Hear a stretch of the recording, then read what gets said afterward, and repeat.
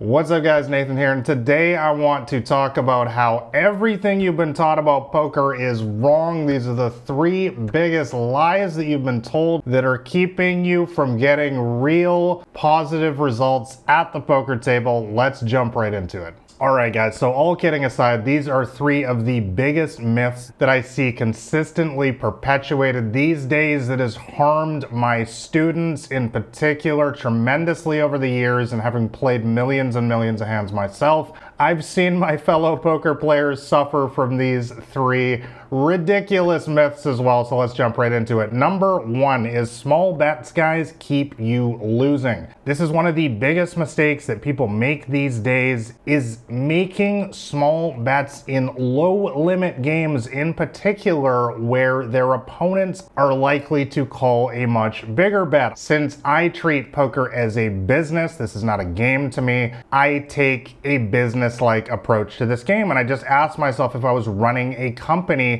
would I significantly undercharge my customers? No, of course. I'm gonna walk you through an example, by the way, with poker in a second to help illustrate this. But guys, the bottom line is Apple doesn't sell its iPhones for $300. Why? Because they know that people are willing to pay $800, $900. The same thing goes in poker. Going for a smaller bet size does work against good players in higher stakes games, guys, but it doesn't make sense in the lower stakes games where often your opponents, aka your customers, are willing to pay a lot more. So for example, you have ace queen offsuit, fish calls, you raise it up pre-flop, fish calls, flop comes down with a queen of diamonds, seven of clubs, and three of hearts. What should you be doing here? Well, I think most people know that you should be betting here these days. Slow playing is definitely, I'm gonna talk about that in a sec, slow playing is definitely the wrong thing to do here against a recreational player, but the mistake that a lot of people make is betting too small. Guys, you should be betting big here. If the pot's $20, bet $15, okay, minimum $15. I talk about this in my first book, Crushing the Micro Stakes. This is how I was literally able to create some of the highest winnings of all time online. It's not by betting $8 into a $20 pot here, because once again, I know that my opponent here, aka my customer,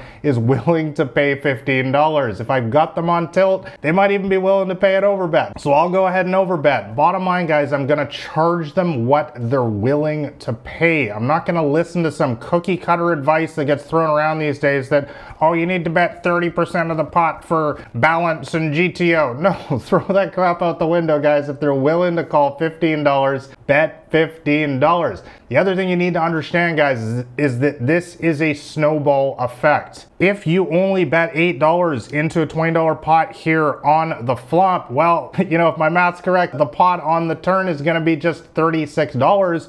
Whereas if you were to bet $15 instead, pot's gonna be 20 plus 15, 15. It's gonna be $50 instead. Massive difference, because now you're of course able to bet a lot more on the turn, which is going to snowball into an even bigger pot on the river. So guys, please do not listen to these people that are advocating you to make very small bets, especially in cash games and also in the early stages of tournaments. If you're playing at the lower stakes, which is what 90% of people play at, often your opponents are going to be willing to call much more, so charge them what they're willing to pay. Don't underprice yourself like so many poker players do these days. Alright, so ridiculous poker myth that keeps you losing. Number two is slow playing. Guys, this has been one of my biggest nemesis over the years. Well, actually, I mean, it's made me a lot of money because a lot of people slow play against me, and it's great, actually. Guys, slow playing is another highly suboptimal play in small stakes games for the simple reason that the majority of your opponents in these games, they love to call. So when you are slow playing, which is playing your hand in a cagey manner, like in the previous example, just checking, for example, I'll have another example coming up here in a second. If you were to just check in these spots, what you're doing is you're just choosing to win a smaller pot. Guys, we don't win in poker by winning small pots. We win in poker by winning big pots, of course. And since we know that so many of the recreational and even regular opponents in small stakes games love to call if they have anything, slow playing is literally lighting money on fire because it's just artificially keeping the pot small. So let's again walk you through an example here. You raise up pocket threes, fish calls, flop comes down with a king of diamonds, 8 of hearts, 3 of clubs. What should you be doing here? Well, a lot of people will just call. Oh, I don't want to scare them out of the pot, yada yada.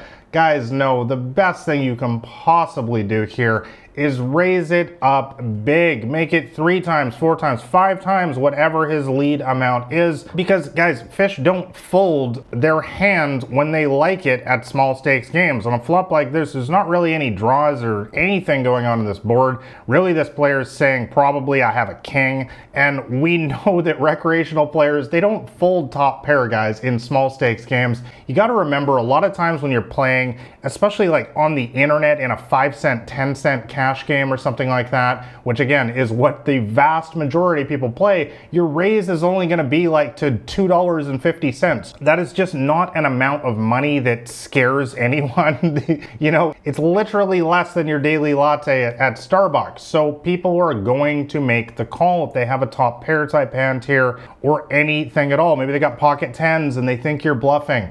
Guys, bottom line, please do not slow play in small stakes games against the numerous weaker opponents in these games, because they love to call, and you're just absolutely shooting yourself in the foot by artificially keeping the pot small. As I always say, fast play is the new slow play. I talk about this in my free poker cheat sheet, by the way. That's the top link in the description below. It's a free little guide you can read in an afternoon, and it will show you the step-by-step strategy to crush these small stakes games. But guys, bottom line, make fast play the new slow play these days. When you have a big hand, get the money in. Let them think you're bluffing.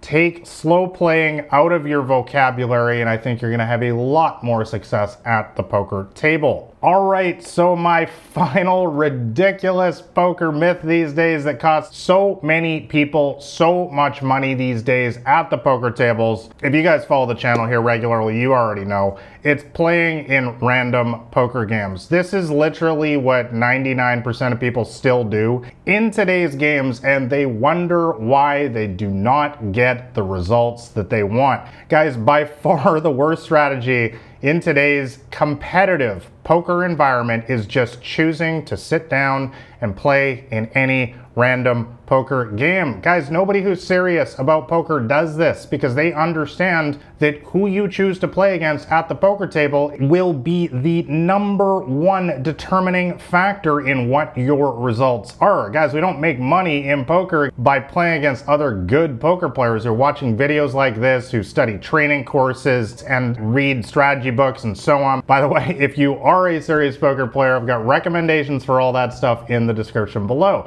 No, we make the money in poker by playing against the recreational poker players who make large fundamental mistakes. Once again, guys, because I treat poker as a business and not a game, I always make the correlation to the world of business and investing. For example, would you choose to invest $10,000 in a random company or random startup or a random cryptocurrency? Of course not. Nobody does that. You would do your research first. You would study the core fundamental economics behind the business. What is their cash flow? What is their PE ratio? What is their management team like? What is their vision for the future? And the same thing goes with crypto. What is the structure of the coin? What is their long-term vision? What are the use cases? You would do your research. The same thing goes with poker, guys. Why would you choose to just sit down at a random poker table? If you're playing online poker, you can just use a program like Poker Tracker, which I'll have links for in the description below, and you can get the data on your screen before you even choose to play a hand. You can find out what kind of players are at the poker table. If you're not using a HUD, playing online, or you're playing live poker, for example, you can just observe the table first. You can ask yourself, is there somebody at that table who is clearly a recreational player, limping into the pot a lot, showing down a lot of bad hands, making bad bluffs, bad calls, and so on. Guys, the bottom line is, if you take this game seriously, you need to research the tables that you play in before you decide to sit down and play poker. Once again, you would not randomly invest blindly into any company or in the stock market or a random cryptocurrency. So why on earth would you choose to play in a random poker game? Guys, do things the smart way in this game and you're going to have a lot more success. So I hope you enjoyed this poker podcast episode. If you want to know my complete strategy for beating small and mid-stakes poker games, make sure you go grab a copy of my free poker cheat sheet that's available on my website at blackrain79.com. And also make sure you hit like and subscribe here to the podcast, as I'm putting out new episodes every single week to help you guys quickly get beating your poker games. I wish you guys all the best at the poker tables. I'll catch you next week. This has been Nathan Williams with blackrain79.com.